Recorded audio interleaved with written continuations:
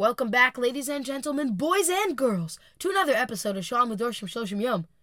You may notice the shorter intro, which is due to the fact that this is not going to be a full-fledged episode. This is, however, an episode about announcements, and the announcement is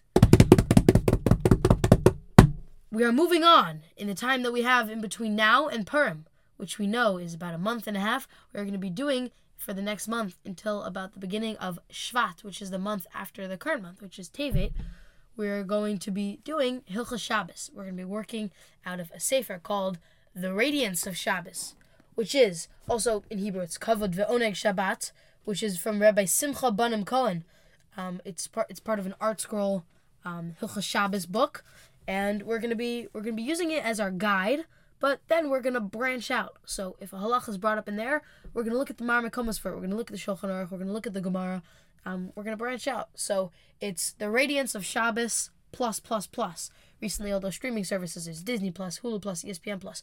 This is the Radiance of Shabbos plus we are going to be doing over the next month, and I can't wait to do it with me and you. I hope that you're excited because we are now one day closer to learning more about the holiday of Shabbos. Have a wonderful day.